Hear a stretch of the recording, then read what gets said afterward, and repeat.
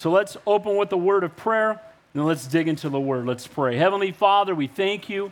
We praise you. We love you, Lord. We ask now as we go to your word that your Holy Spirit would be our teacher. We pray that man would decrease, that your Spirit would increase, that you would be glorified. Again, I thank you for anybody who's new here today. I pray they would feel welcomed and loved. And Lord, I pray that you would meet us here. You know what's going on in every person's life. And so as we look at some heavy subjects this morning, Lord, we're so thankful for your grace. We ask these things in Jesus' name, and all God's people said, amen. So Revelation is not a hard book to understand. If you're new here, I do this outline every week because I want people to understand it. There's an outline for the book of Revelation in chapter 1, verse 18, 19, where it says, the book reveals the things which were, the things which are, and the things which are to come. The word revelation, the word is apocalypsis. It's the unveiling. It's the unveiling of Jesus Christ. It's the only book in the Bible that has a written promise. It's true of all books, but those who read this and follow it will be blessed. So the things which were, chapter 1, we see Jesus in heaven. So Jesus is no longer a baby in a manger, and he's not a savior on a cross. He's the King of kings, Lord of lords, Almighty God, seated at the right hand of the Father, intercessing on your behalf, and he's coming back soon. Amen? Then we get to chapter 2 and 3, which the things which are. It's called the what age? The church age. So we see the church is mentioned 19 times in chapter 2 and chapter 3, the letters to the 7 churches. And then we see the church mentioned no more through the book of Revelation till the very end when we come back with the Lord. In chapter 4, it's the things which are to come. So chapter 4 through 19 are future events that are being portrayed in the book of Revelation. And we know that in chapter 4, verse 1, John, who's having the vision on the island of Patmos, is called up. And the word is harpazo, but it's in Latin, it's rapturo, where we get the term for rapture. And from that point forward, he has a heavenly focus, and he begins in chapters 4, 5, 6, 7, where he's got to focus on heaven, and then he's focusing on the world and the things that are taking place. Chapter 12 through 14 are what are called the sign chapters. We've been looking at those for the last several weeks. Who's the woman? Okay, who's the child? Who's the dragon? Then we see the first beast. It was who? The Antichrist. And the second beast is the false prophet. Brett's paying attention. Praise the Lord. So now as we come to chapter 14, we're going to continue where we left off last time. And I'm going to back up a couple of verses because here's a question I get all the time. And here's a question that some Christians don't understand. And here's a question that some, even pastors, are teaching contrary to the Word of God. And what we're going to talk about, if you have your outline, grab it. I titled message, Redemption or the Wrath of God. Choose one. Amen? If you're redeemed, you've been forgiven, chosen, adopted, accepted, redeemed, forgiven, enlightened, assured, you're going to heaven, you're born again, you're a new creation in Christ, and you have nothing to fear. If you do not know the Lord, you will face the wrath of God, either at the great white throne judgment, or if you're living during the great tribulation here.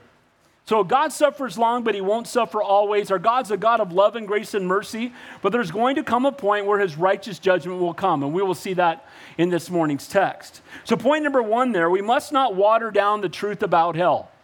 Is hell a popular thing to talk about? People love it when you start talking about hell. They just all gather around, right? Let's all have a Coke and talk about it. People don't do that. When you talk about hell, when you say hellfire and brimstone, is that received in a good way or a bad way? What's the answer? So when someone says it, oh, are you a hellfire and brimstone preacher? Absolutely, because hellfire and brimstone are in chapter 14. Amen? So we teach what's in the Bible. Nothing less than a whole Bible makes a whole Christian. Now, why is he so graphic about hell? Because we need to know that while God is showing grace in the here and now, there is a time coming, because he is holy, that he must righteously judge sin, and that anybody who rejects him will spend eternity in hell. Here's one of the things that's being taught. Oh, hell just is for a time, and then you're just going to be annihilated. Or maybe it's for 100 years, or 10 years, or 1,000 years. Certainly, God would not have somebody suffer in torment forever. And the people who say it almost act like they have more compassion than Almighty God does. Let me clue you in. God is more holy. God is more compassionate. God is more loving. And God is more gracious than everybody in this tent times a million. Amen? And so in his grace and in his mercy, he desires that none should perish, no, not one. But at the same time, we'll talk about why hell must be eternal. We'll go into detail on that. Point number 2, this world, if you're visiting today, like, really? I came for this? Thought we were going to talk about like 7 steps to financial freedom, or how to overcome your anger, or Beaver doesn't live anymore, the series, or how amazing I am so I can leave here just walking on clouds. Guess what? We teach the Bible. Can I get amen to that? And all of it. So when it's teaching about grace and mercy, we teach that. And when it's teaching about righteous judgment, we teach that. So this world will not escape the righteous judgment of God. You know, Jesus came the first time as a sower. He's coming back as a reaper. Sowing is when you plant it in the ground. Reaping is when you come back and you take out what is grown. And some of it will be fruit and some of it will be chaff. Some of it will be wheat and will bear fruit, and some of it will be gathered together and thrown in the fire. The wrath of God will be poured out on a rebellious and God-rejecting world. Here's what we need to understand. Every person that goes to hell will have rejected Jesus Christ. They will have been offered numerous times in their lifetime an opportunity to know the King of Kings and the Lord of Lords. Salvation is offered universally. It must be accepted individually. God has no grandchildren. You don't get to heaven because of your parents love Jesus. You don't get to heaven because you went to church. You don't get to heaven because you read your Bible. Those are all good things.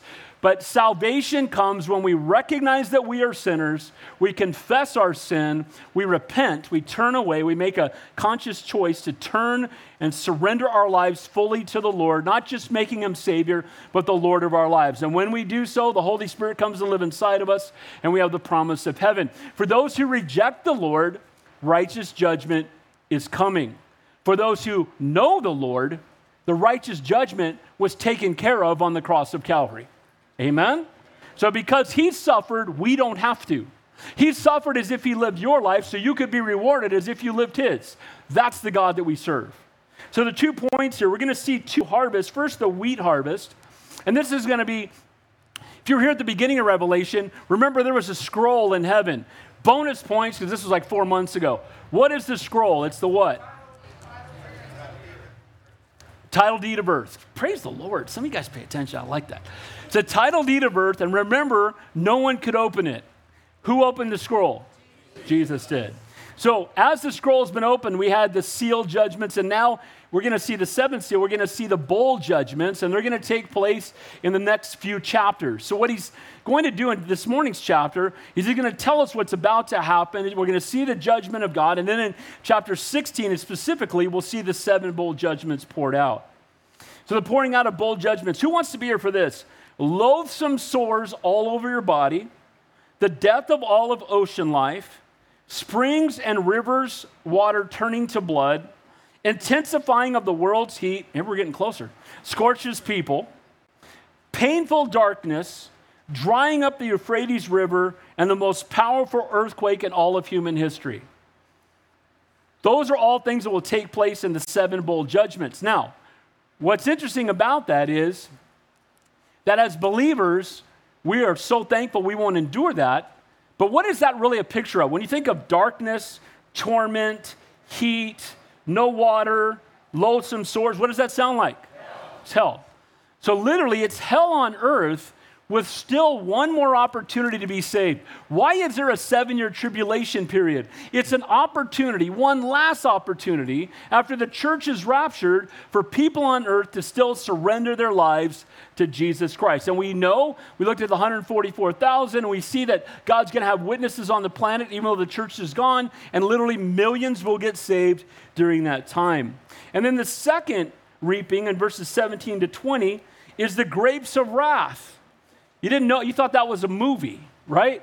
Well, the grapes of wrath is in the Bible, and it talks about the wrath of God, and it talks about these grapes being crushed, and it's a picture of the blood that will be shed during Armageddon. If you're going to Israel with us in January, there's a place called Har Megiddo, and it's Armageddon, and you're up on Mount Carmel when we teach about Elijah calling fire down from the sky, and you look down on this massive basin that seems to go forever in both directions.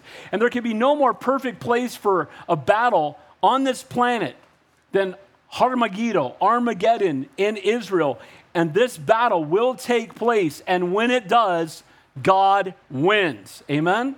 And the righteous judgment of God will come. All right, so let's begin there looking at redemption or the wrath of God.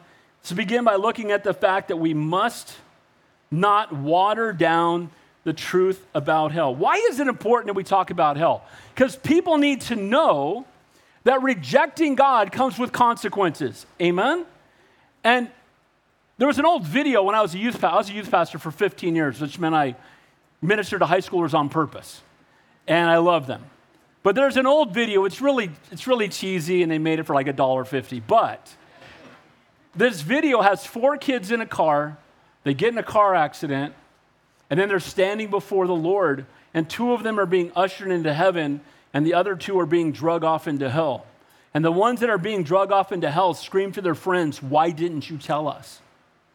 Why didn't you tell us?" And now it's too late. Guys, we want to warn people about hell before they have to experience it. Amen?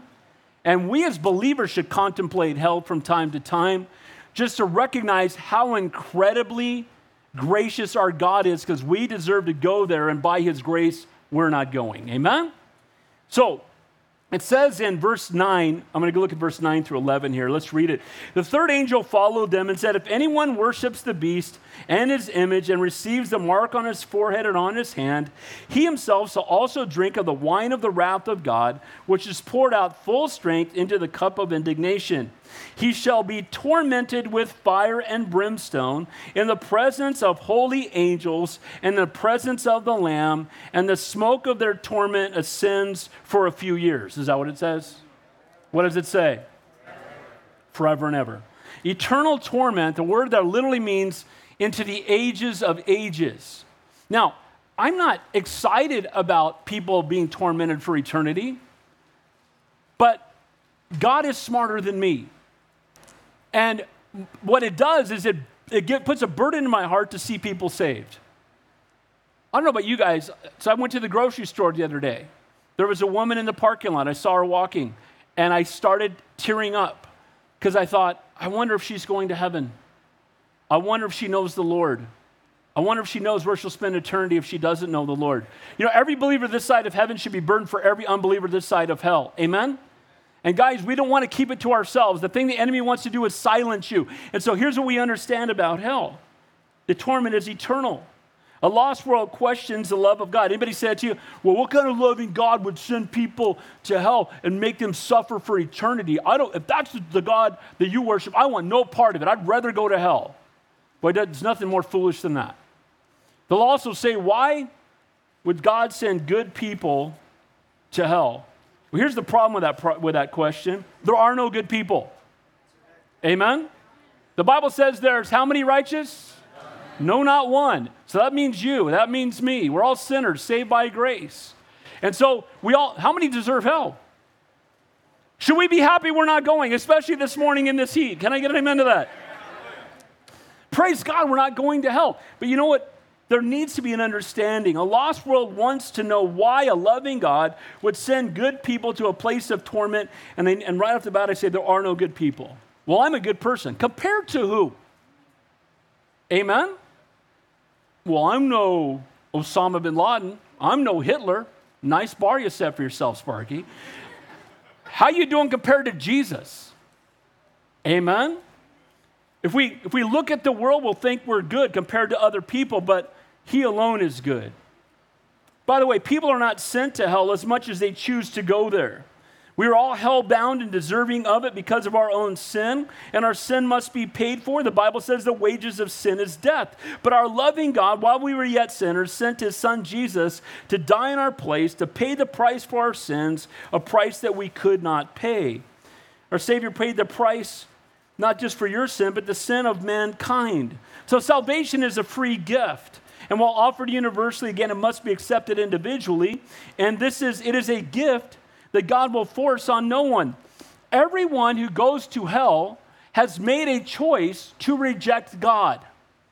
And God is going to give them what they ask for, what they plead for, what they desire. And so if their desire is hell, God is an all-knowing, almighty, all-powerful God, but do you know that he will not force you He will not overtake your free will. You have free will. He will not take it from you. So you can freely worship him or you can freely rebel against him. So it's not a loving God sending good people to eternal torment, but a loving God sending his son to pay the price to offer to rescue sinful and wicked people that deserve to go to hell. They will recognize they are sinners, repent and confess, receive the gift of salvation, make Jesus not just their Savior, but their Lord. And again, here's the other thing that concerns me. More and more pastors, I see them online. Well, I know the character and the love of God, and he's not going to send anybody. Some will say that he's not going to send anybody to hell, period. And others will say he's only going to send them there for a short time, and then they will cease to exist. Show me a Bible verse for that. It doesn't exist. Amen? And what happens is we want to apologize for what the Word of God says. We want to water down what the Word of God says. We don't want to stand for the truth found in God's Word. Faith comes by hearing and hearing by... It's the Word of God that transforms our lives. The Word of God is the authority, not our opinions. Amen? We're living in a time where everybody wants, you got to adapt to the culture. No, we don't. The culture needs to adapt to God. Amen? The Bible says forever and ever. Why forever and ever? Well, because sin must be atoned for. So, when they made sacrifices in the Old Covenant, how often did they make them? Every day, morning and night. And then they had other sacrifices on top of it. You know why? Because the sacrifice of being perfect doesn't last. So every day there had to be another sacrifice made, and all of those sacrifices were pointing to the one who would go to the cross and say, "Tetelestai, it is finished, paid in full," and that's why we don't make sacrifices anymore. But the point is, Jesus alone could pay the price for your sin, past, present, and future, redeem you, forgive you. Why? Because he's holy, he's perfect, and he's God. And he proved that he triumphed over it when he rose from the dead on the third day. Amen? So if either the Lord pays for your sin or you're going to. So if you are in hell paying for your sin, how long does it take for you to pay it all off? Eternity. It'll never happen. Why? Because you're sinful.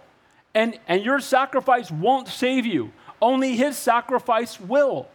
Now, why am I sharing this with you? Because people act like it's no big deal. If people think, well, if I give my life to God, I'll be in heaven. If I don't give my life to God, I'll just go in the ground and be annihilated and won't be a big deal. We are not telling them the truth. Amen? Luke 16, Lazarus and the rich man. You guys know that story? They both die. Lazarus was a beggar. He's in Abraham's bosom. He's in the presence of God in paradise. And the rich man is in a place of torment. He looks across the great gulf. He says to Lazarus, "Can you dip your finger in water and just put a little bit on my tongue? I'm suffering." And he can't. Why? Because sinful man cannot be in the presence of holy God. They cannot be in heaven. But what does the rich man say? "Go back and tell my family I don't want them to come here." I believe that every person that is burning in hell right now, and it should break our hearts that they are there, if they could say anything to anybody, they would say, "Please go tell my family I don't want them to come here." People act like hell. "Oh, I'm just going to get together with all my friends. We're going to party." No, you're not. Weeping and gnashing of teeth. Pain forever. No breaks in hell. And no way out. Guys, this should grip our hearts and break our hearts, like the woman I saw at the grocery store. What would happen to you if you died tonight? Do you know? We don't like to ask those questions because we're afraid of what men may say, or we might not have the right answers. But I'll tell you what, when we get to heaven, do you think we're going to regret sharing our faith, or we're going to regret not sharing our faith enough? What's the answer? We need to share it more. Amen? The imperfect person cannot make a perfect payment. And it's why only Jesus can pay, and that's why they will pay for eternity. This is why, again, those Old Testament sacrifices were made again and again and again. We need to put our faith in Jesus. Why? Hell is real. Hell is eternal suffering and torment. It's the price of justice. Hell never ends. No one in the Bible. Guess who taught the most about hell of anybody in the Bible? Who do you think? Jesus. Guess who was the second most? John the Apostle. The apostle of love. Taught more about hell than anybody other than Jesus Christ. Do you know that Jesus talked more about hell than he did heaven? Why? Because he doesn't want anyone to go there. And guys, we should not. I pray that the word of God scares the hell out of you. Can I get an amen? Amen? Like, dude, there was this old tract called This Was Your Life, and I gave it to a coworker. This was years ago. And he read it, and he literally called me up. He goes, bro, that tract scared the hell out of me. Literally. I said, praise the Lord. Can I get an amen to that? So I know that I backtracked a little because we covered this a few weeks ago. But the reason that I wanted to, because I keep hearing that question. What kind of loving God would send people? You send yourself. You deserve to go. He desires that you not go. He offers the free gift of salvation so you don't have to go. But he will not force you to go to heaven. Now look what it says there in verse 13, and we'll move on to the next verse. It said, I heard a voice from heaven saying to me, blessed are the dead who die in the Lord. From now on, yes, says the Spirit, that they may rest from their labors and their works follow them. Here's the difference. Those who die without the Lord go to eternal torment. Those who die in the Lord go to eternal rest in the presence of Almighty God. Guys, eternity, smoking or non-smoking, choose one. Amen? We want to be in the presence of Almighty God. Where you spend eternity is the most important decision you're going to make in this life. Amen? Having a relationship with the Lord, we need to not take that lightly. If you die in sin, eternal torment, die in the Lord, enter into his rest. Thank you, Lord. Amen? So, point number one there, we must not water down the truth about hell. It's a real place. It's a place of torment. Many struggle with eternal torment. What kind of loving God? Guys, our God's a God of love and grace and mercy. He would let us all go. Amen? And because he loves us, he was willing to redeem us. So let's pick up there in the next point there is, this world will not escape the righteous judgment of God. When Jesus came the first time, he came as a servant. When he comes the second time, he's going to return as a sovereign king and a mighty warrior. The first time, he came in humility. The second time, he will come in majesty and splendor. The first time, he came as the Son of Man to seek and save that which was lost. And when it returns, he will come to judge the living and the dead. Jesus came the first time as a sower. He will come again this time as a reaper. The judgment introduced in these verses will take place during the worst time in human history. As we get to this verse, we're basically halfway through the tribulation. And so we see that in the middle of the tribulation, the greatest judgment is about to come. And so the people are hopeful, because imagine what's going to happen when all the Christians leave. And then when you have earthquakes and 120-pound hailstones falling from the sky and a third of the world's population dying in a single day, and then a fourth of the world's population dying. You saw what happened with COVID. What's going to happen when real stuff's coming? And people are going to be panicked, and that's how the Antichrist is going to rise to power. We saw that a few chapters ago. He's going to come in and unite all the people together with an answer, maybe for famine or whatever it may be, and then he's going to have the false prophet who's preaching his gospel and pointing people to him, and then they're going to command that you take the mark of the beast if you want to buy and sell, and if you don't, you can be put to death. So as we come to this point, during the Antichrist's oppressive rule, demonic attacks, the terrifying and devastating judgments of God, people will be weary and hoping things are going to get better, but it's about to get much worse. The day of the Lord judgment is about to fall on Satan, his demons, the Antichrist, all the wicked and unrepentant people in the world, and the judgment is depicted in this passage as the reaping of the earth. And so we're going to take a look, again, this unprecedented Holocaust, if you will. The full fury of the Lord Jesus will be unleashed in devastating judgment. Is our God a God of love, grace, and mercy? What's the answer? Yes. But is he not also a righteous judge? What's the answer? Yes. And I think sometimes we think he's either gracious or he's holy.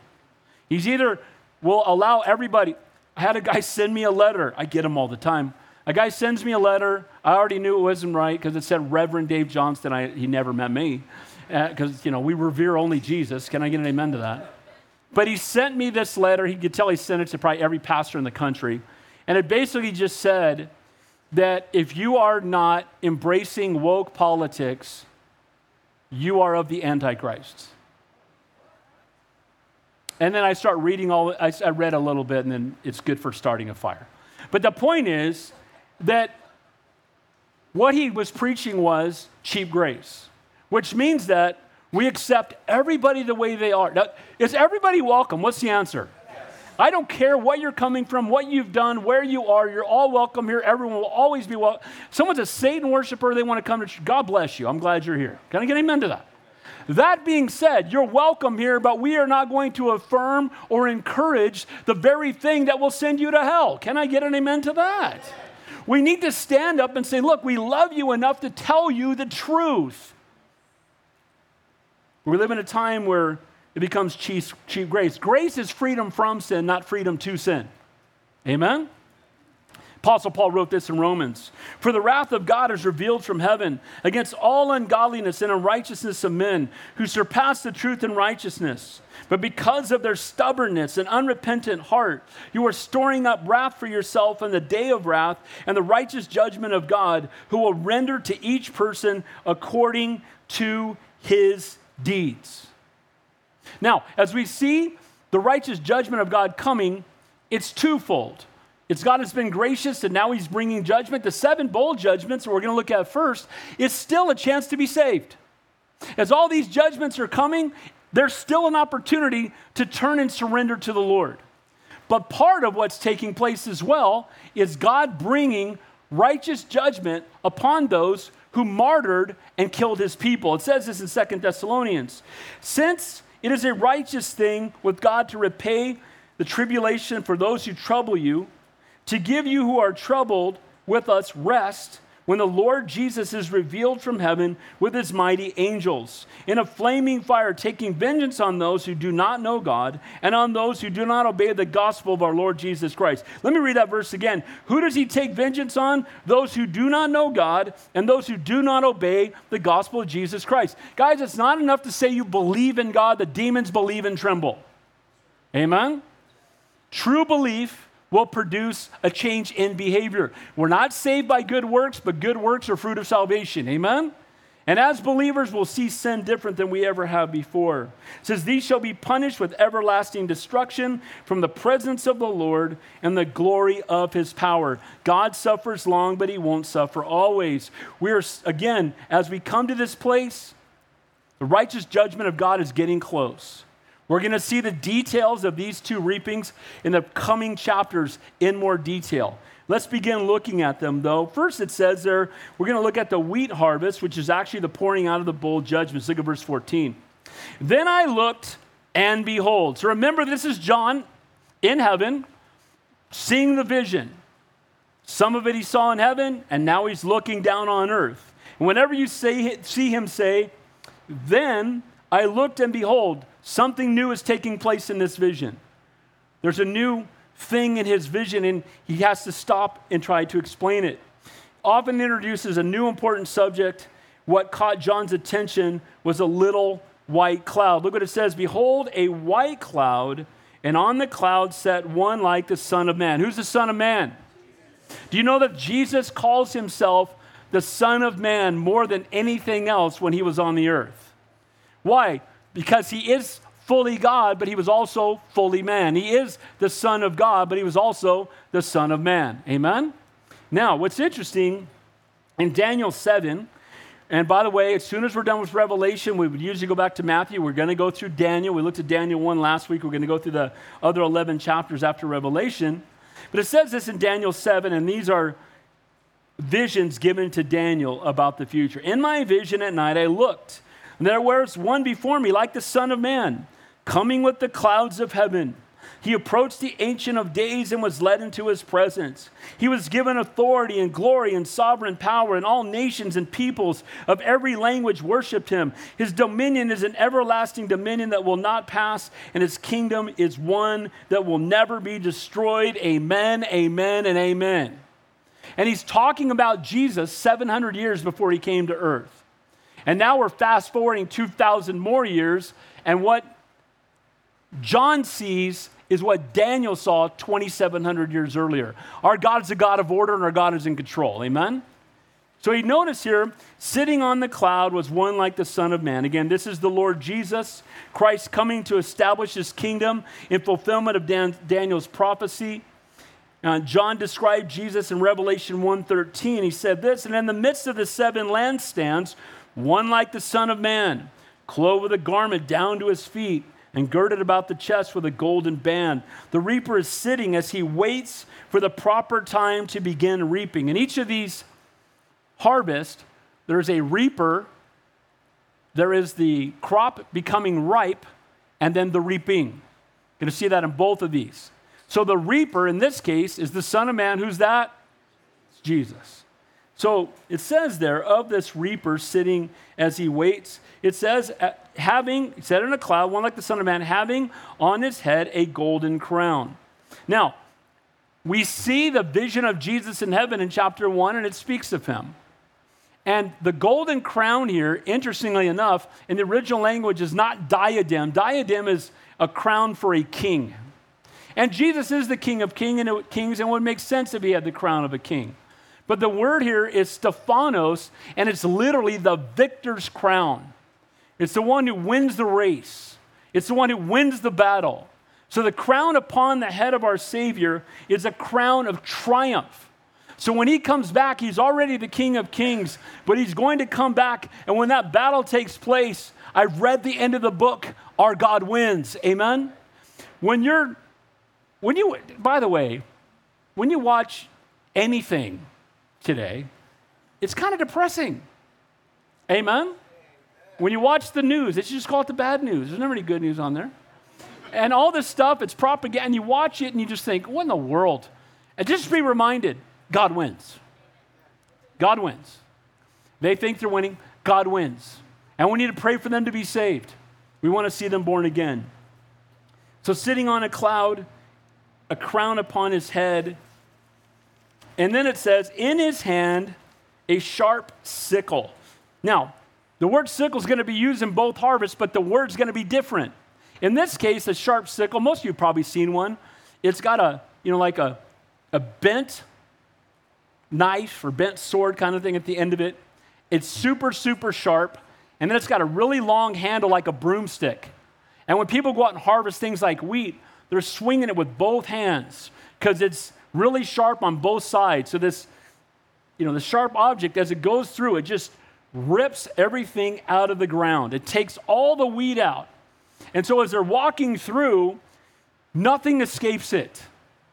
It literally reaps everything in its path, and it takes it out from the ground up. And this is the kind of sickle Jesus has in his hand as he is returning in the clouds, and he is waiting for the order or the perfect time to move forward and start reaping. And what has to happen is the field needs to become ripe first. And so here's this picture of Jesus, again, preparing, the picture of Jesus Christ mowing down his enemies like a harvester cutting wheat. Look at verse 15. And another angel came out of the temple, crying with a loud voice to him who sat on the cloud. This is the 4th angel just in chapter 14. There's going to be 6 altogether. Angels, this angel is coming from heaven, and he's a messenger, and God does use angels. And the first 3 angels proclaim the judgment is coming, and the 4th angel is going to bring the command to execute the judgment. He comes out of the temple, that's the heavenly temple, from before the throne of God. Look, it says in verse 15. It says there, who sat on the cloud, thrust your sickle and reap, for the time has come for you to reap, for the harvest of the earth is ripe. A harvest can be a time of judgment when you find out just what kind of stuff you've been growing. Sometimes you start to harvest and the fruit's rotten. Sometimes, in the Bible, there's the parable of the separating of the wheat and the chaff. And it talks about in it that the wheat and the chaff grow up together. And the chaff looks a lot like the wheat until you start reaping. And once you start reaping, you start recognizing that's the wheat stored in the barn, heaven. That's the chaff, bundle it and throw it in the fire.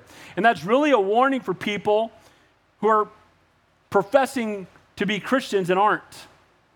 You know, we call them posers. Can I get an amen to that? When I was in high school, I went to 2 high schools that were on the beach. And you had all these surfer dudes. I wasn't a surfer guy. We had jocks and surfers. They'd never intermixed. I played football, baseball, but the surfers. But we had these guys called posers. And the other surfers would go, dude, that's a poser, man. That guy's a poser. Totally, bro.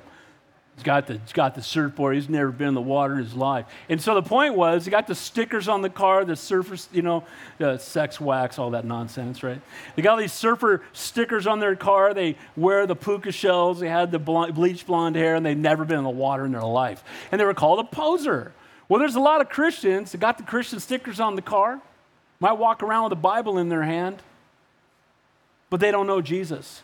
Guys, coming to church doesn't save you. Coming to church, people who are saved get baptized, but baptism doesn't save you. People who know the Lord come to church, but going to church won't save you. And so what he's saying is, look, there's going to be a harvest. And there's going to be a separation of the wheat and the chaff.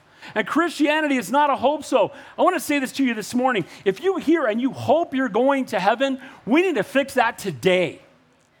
Christianity is not a hope so, it's a no so. When you talk to people, you going to heaven? I hope so. I know they don't know the Lord. Amen? Because hope is, I'm resting and maybe I'll be good enough. Well, if God graves on a curve, maybe I'll get in. But guys, we're going to heaven. It's a no-so because Jesus said if you believe in your heart and confess with your mouth that Jesus Christ is Lord, you'll be saved. You're going to heaven. It's a promise. But when that harvest comes, there'll be some who say, I cast out demons in your name. I prophesied in your name. I did all these wonderful things in your name. And the Lord will say, depart from me, for I never knew you.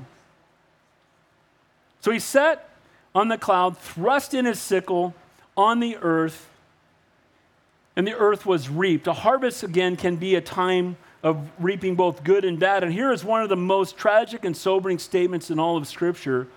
Simply without fanfare, it records the executing of divine judgment. It's just like he pulls out a sickle and he reaps. All this time we've been waiting, and when it comes, it happens quickly. Comes on a cloud, he begins to reap. He's going to come and bring righteous judgment upon the earth. And those who don't know him will be separated from him for all eternity. The frightening details of the judgment will unfold in Revelation 16 in 2 weeks, so be here for that. We'll see the loathsome sores, the death of all ocean life, the world's springs and rivers turning to blood, intensifying of heat, painful darkness, the drying up the Euphrates River, which will lead to a massive invasion from the kings of the east, and the most powerful earthquake in all of human history. So, judgment's coming. Where are you with the Lord? When the sickle is reaping the chaff, are you going to be reaped with it? Or will you already be in the presence of the Lord? In your walk, are you for real with Jesus? There's a warning here for playing. Now, we're not to just play church. You might see church as a place you come to learn how to live better lives. Church is a place where people actually come to be in contact with Almighty God. Guys, when you come here, we're coming here to meet Jesus. Amen? We're coming here to be ministered to by the Holy Spirit. We're coming here because iron sharpens iron and it builds up the countenance of our friends. We come here for fellowship, for the word, for prayer, to enter into worship because he's worthy to be worshiped and to be praised. But so many people come to church because, well, it makes them feel good. Here's the reality. I've told you this before, and not going to be a problem today. But if you go to church, you should leave convicted. Amen? Knowing God involves opening your heart to God and allowing him into your life. And people have strange ideas of what will send them to hell. You know, again, I'm a straight shooter. The Catholic Church has different levels of sin. And then you can pay somebody out and get them out of purgatory and they're trapped there. So give money to the church and then we can pray for them or light a candle. Guys, nonsense. Can I get an amen to that? Jesus plus nothing equals salvation. It is appointed for man once to live and then to die and then the judgment. When we die, it will be too late. There is no purgatory. There are no second chances. You're going to close your eyes on earth and open them up in glory, or you're going to close your eyes on earth and open them up in torment. And there is nothing in between. Amen? I know that I'm being really direct about this. Why? Because I love every single one of you, and my prayer is that not one of you would spend eternity in hell. Amen? I was studying last night till the middle of the night, and I just started crying, thinking about if anybody here, and this is my heart, and I hope it stokes you up like it's stoking me up, because when you think about hell, it should burden you for everybody you know that has rejected Jesus. Every believer this side of heaven should be burdened for every unbeliever this side of hell. 1 John 5:13 says, "These things I have written to you who believe in the name of the Son of God, that you may know that you have eternal life." Let me say that again. 1 John 5:13, "These things I have written to you who believe in the name of the Son of God, that you may know that you have eternal life." Not that you may hope, but that you may know. If you're here today and you've never confessed Jesus Christ as Lord and Savior, if you've never surrendered your life to Him, I pray that today would be the day of salvation. So we see the wheat harvest, and we saw the pouring out of the 7 bowl judgments. And now we're going to look at what I entitled the grapes of wrath. So the wrath of God is going to be poured out. And this judgment is actually what we again will call Armageddon. Do you know there'll be a great battle taking place on the earth? We will come back with Jesus. We will be behind Him. They will unite and turn to fight against the Lord. And I wonder who wins that program. Who's going to win that battle? Amen? And we're going to just be hanging out behind Jesus as He comes down and just, again, reaps the earth. And those who are fighting against Him, those who have rebelled against Him, those who shake their fist toward God. And isn't it amazing, the grace of God? When you see people and how some people talk about the Lord, are you not surprised He doesn't just hit them with lightning? You ever seen that? I was wearing a Jesus shirt one time, and a guy just walked up to me, and he said, "Blankety blank your Jesus, blank your Jesus, blank your Jesus. If you're real, hit me with, see, he's not even real, blank you, blank you." And I'm like, wow. I stood back a little just in case, but I don't want to catch the debris. But I'm like, wow, your heart is that hard. You will meet Him one day. And I still pray for that guy. Every once in a while, I'll think about him and pray for him. Guys, because people who are like that, they're deceived by the enemy. Amen? They've bought the lie, and they need to know the truth. That's why we need to speak the truth, but do it in love. I need to love that guy. Screaming at him, what is that going to do? It's going to make it worse. As he's walking away, I just said, "Hey, bro, Lord loves you." Don't tell me that. I'm going to pray for you anyway. But you know what I mean? Just love on people, the love of Christ. So look what it says in verse 17. "Then another angel came out from the temple, which is in heaven, also having a sharp sickle." So the first harvester is the Lord. Now this is going to be an angel. Again, this angel comes from heaven, and he has a sharp sickle. This one is more for grapes, so it's not as long of one. It's a shorter kind of almost like a knife where they would cut groups of grapes off in clusters. So the judgment here is the battle of Armageddon. Jesus not only won with a sharp sickle, the angel is equipped with a knife to harvest grapes. And the reaper in this vision is not the Son of Man, but an angel, the 5th one mentioned in chapter 14. And like the 4th angel, he came out of the temple in heaven. And like the Son of Man, Jesus has a sharp sickle in his hand as well. You know, angels have played a prominent role in Revelation. We had the angel summoning the 4 horsemen early on, the one sounding the 7 trumpets, the one defeating Satan and his demons, the one that will pour out the 7 bowl judgments, the one that will announce the battle of Armageddon in Revelation 19, and the ones that will bind Satan in Revelation 20. And the angel in this vision is the reaper. The Son of Man will be assisted by heavenly angels. Do you know the Bible says that sometimes we entertain angels unaware? Do you know that we fight a spiritual battle, not a temporal one? If we got a glimpse of what was going on around us, remember in the Bible, Daniel's praying and then the prayer doesn't reach him for a certain amount of time. We see it other times because there was a battle taking place to get to him. It's a spiritual battle that we fight. But again, the angels are greater than the demons. Amen? And one angel killed 380,000 men in a battle in the Old Testament. Good to have angels on your side. Amen? And if God is for us, who can be against us? And so when it looks like the enemy is mounting up, when it looks like he's going to win the battle, God alone is enough. But he has angels as well. And when that battle takes place, we're coming back with them all. And God is going to bring about justice. And then he is going to rule and reign on the throne for 1,000 years, making a new heaven and a new earth. And we will rule and reign with them here, seeing what the world would be like with Jesus Christ on the throne. Amen? No more politics. Thank you, Jesus. Amen? No more social anything. All that nonsense is gone. God's on the throne. Now, here's the thing. He's going to be on the throne of the whole world, but he can be on the throne of your life right now. And he needs to be. Amen? Who's on the throne of your life? Is it you or is it the Lord? Look at verse 18. And another angel, here's the sixth angel, came out from the altar who had power over fire.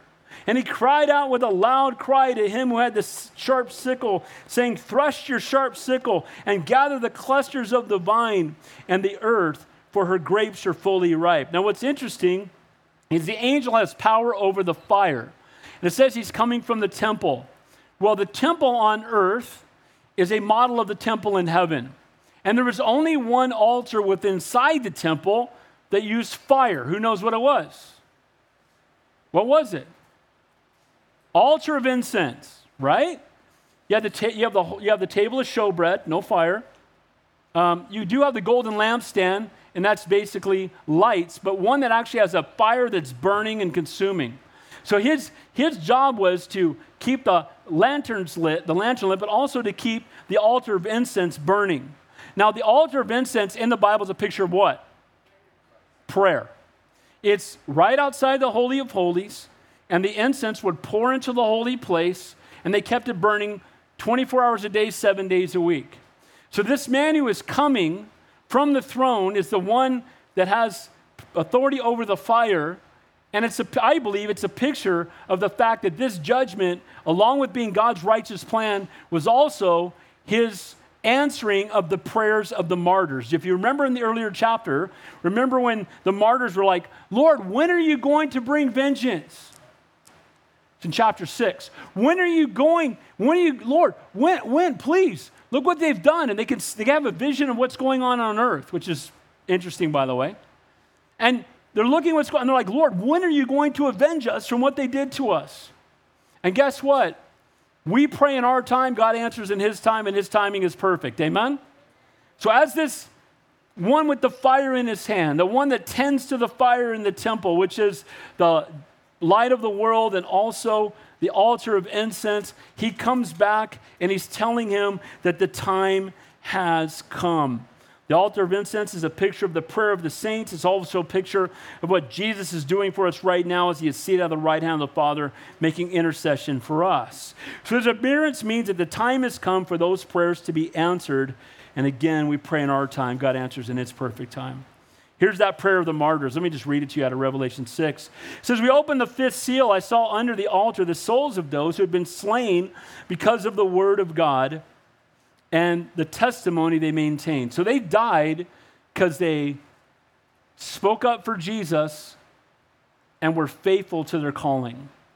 And you know what? I can think of nothing better than to surrender your life for the Lord. Amen? And most of us would say we'd be willing to do that. Well, if you're willing to die for the Lord, are you willing to live for him every day? And are you willing to pray for divine appointments? And are you willing to share your faith with people even when it's awkward? That's a lot easier than dying. Amen?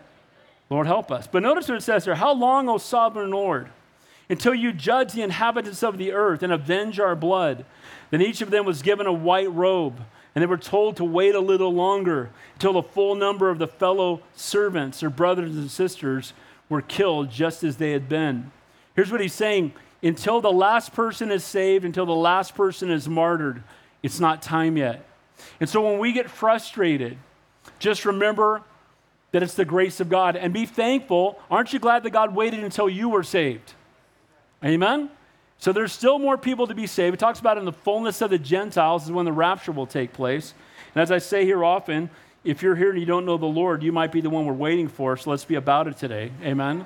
We're going to have agape feast in heaven. But notice he says, because her grapes are ripe. The word ripe there is different than the one in verse 15. It's something fully ripe. It's in its prime. The word ripe for the grain meant rotten. It had dried out. And so wheat, you want it to dry out. Grapes, you want them to be bursting with juice. Well, in this case, it's bursting with juice, but it's wickedness. We're going to see that it's a picture of blood. Look at verse 19. So the angel thrust his sickle into the earth and gathered the vine of the earth and threw it into the great winepress of the what? So what's a wine press? You put grapes, it's made out of concrete, and you stomp on the grapes until they make juice or wine. Now, by the way, does that make your wine pretty appetizing knowing people's feet have been in there? No, of course, most wine doesn't get done that way, I'm sure of it. But it's interesting that it's the grapes of wrath, that's where the term comes from. These grapes were facing the wrath of God. Now, it's interesting because the wine press, again, is an area dug into the ground where grapes are trodden upon, and this ancient wine press near the Garden Tomb just outside of Jerusalem, which is interesting. And the winepress of the wrath of God. This is where we get the phrase, the grapes of wrath. In 1861, a woman named Julia Ward Howe wrote a poem after visiting Abraham Lincoln at the White House, having visited the Union Army camp at the Potomac River. And here's what the poem says. My eyes have seen the glory of the coming of the Lord. He is trampling out the vineyard where the grapes of wrath are stored. Has loosed the faithful lightning and a terrible swift sword. The truth is marching on. She was talking about God bringing righteous judgment upon what was taking place in the Civil War and the ungodly things that were taking place. But she references this harvest of the grapes, when the wrath of God is going to crush those grapes. And what's going to happen is it's not going to be grape juice, but it's really God is going to come, and when he pours out his wrath, he's not going to pour it out on grapes, he's going to pour it out on men and women who have rejected him. Notice what it says as we finish up here before we go to communion. It says in verse 20, and the winepress was trampled outside the city, and the blood came out of the winepress up to the horses' bridles for 1,600 furlongs. From the Dead Sea to the top portion of Armageddon, it's about 180 miles. This many furlongs is about 180 miles.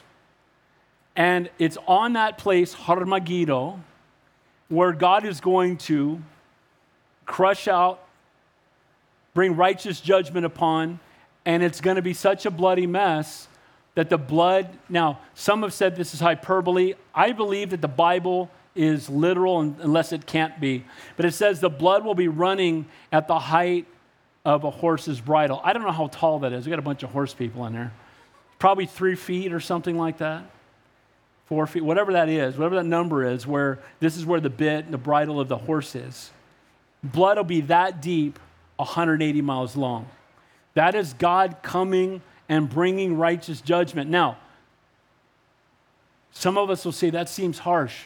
No, because he endured again and again and again. He showed grace again and again. He gave people every opportunity to be saved. God suffers long. He won't suffer always. Eventually, and don't take this out of context, but eventually his grace is going to stop.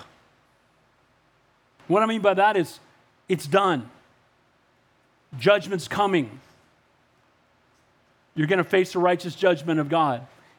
And the result, when the angel swings the sickle, all the enemies of God who survive the bowl judgments will be gathered like grape clusters from the vine of the earth, flung into the winepress of the wrath of God, and the blood will be stomped on and splattering in every direction.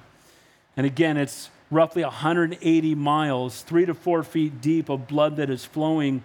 And again, when you look at that, you think, wow, that's kind of a bloody mess. That sounds almost out of control. What do you think it looked like on Passover Sunday? They were slaughtering animals nonstop. You know, when Jesus died on the cross, it was Passover. And on Passover, they would slaughter so many animals in Jerusalem, tens of thousands, that their blood would fill the brook Kidron. So when Jesus was arrested in the Garden of Gethsemane and was being taken before Pilate, he walked across the brook Kidron that was flowing with the blood of lambs.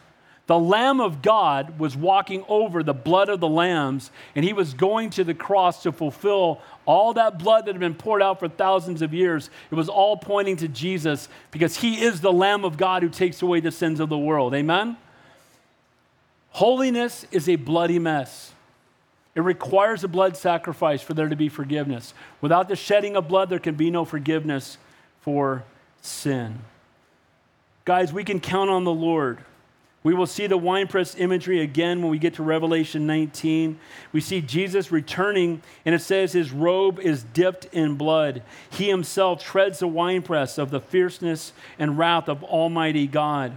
Isaiah foresaw this event and says the Messiah will come to Jerusalem from Edom across the Jordan River.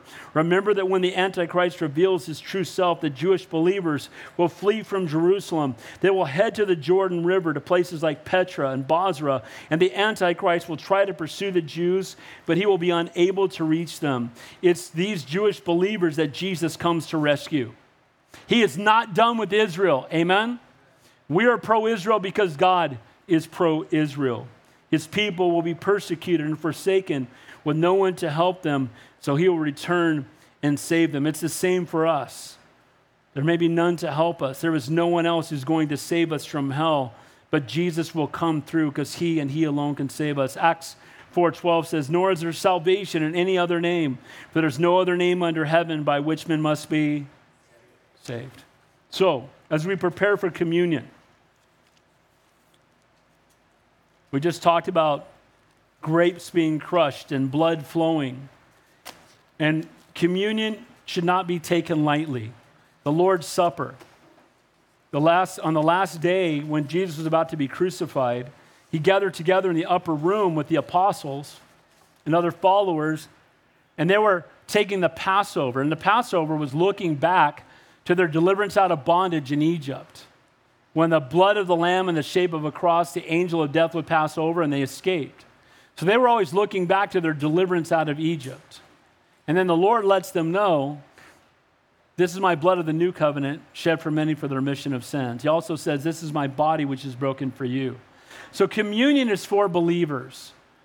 Jesus said, as often as you do this in remembrance of me. So this is an act of worship. It's looking back to the cross of Calvary, and we do this in remembrance of the greatest act of love in all of human history. So they're going to pass out the elements in a moment. I want you to hold on to them. Here's 3 things I'd like for you to do. He says, look back, remember the cross of Calvary, thank the Lord for his death on the cross. Look within. May this be a time where you examine your own heart before God. It's maybe a time of confession if it needs to be. And then also look forward, because Jesus said, the next time I do this, I will do this with you in heaven. There's a day coming when we will take communion in heaven. But before we do that, I want to make sure that if somebody is here that doesn't know the Lord, that wants to take communion, can do that. And here's how that happens. The Bible says if you believe in your heart and confess with your mouth that Jesus Christ is Lord, you will be saved. He says, if you confess me before men, I will confess you before my Father in heaven. If you're here today and you've never fully surrendered your life to the Lord, and the Holy Spirit has been ministering to you, and you recognize, you know what, I am a sinner. And I don't just want him to be my Savior, but I want him to be my Lord. I'm ready to surrender my life to him. If that's you today, I'm going to ask you to confess him before men by doing something really simple, by raising your hand right where we are, and we will pray with you. And if you do that, the Bible tells us, when you do that, the Holy Spirit comes to live inside of you. You're born again. You're a new creation in Christ. Your name's written in the Lamb's Book of Life. He'll never leave you nor forsake you. And you can know, not hope, that when you close your eyes on earth, you will open them up in heaven. Anybody here at all, raise your hand where you are and I will pray with you. Don't leave here without the Lord. Anybody at all. Anybody at all. Heavenly Father, we thank you, we praise you as we go now to this time of communion. Lord, may we do this in remembrance of you. May this truly be a time of reflection, time of looking back to the cross, time of examining our own hearts, time of remembering the greatest act of love in all of human history. Lord, we ask these things in your holy and your precious name we pray, and all God's people said,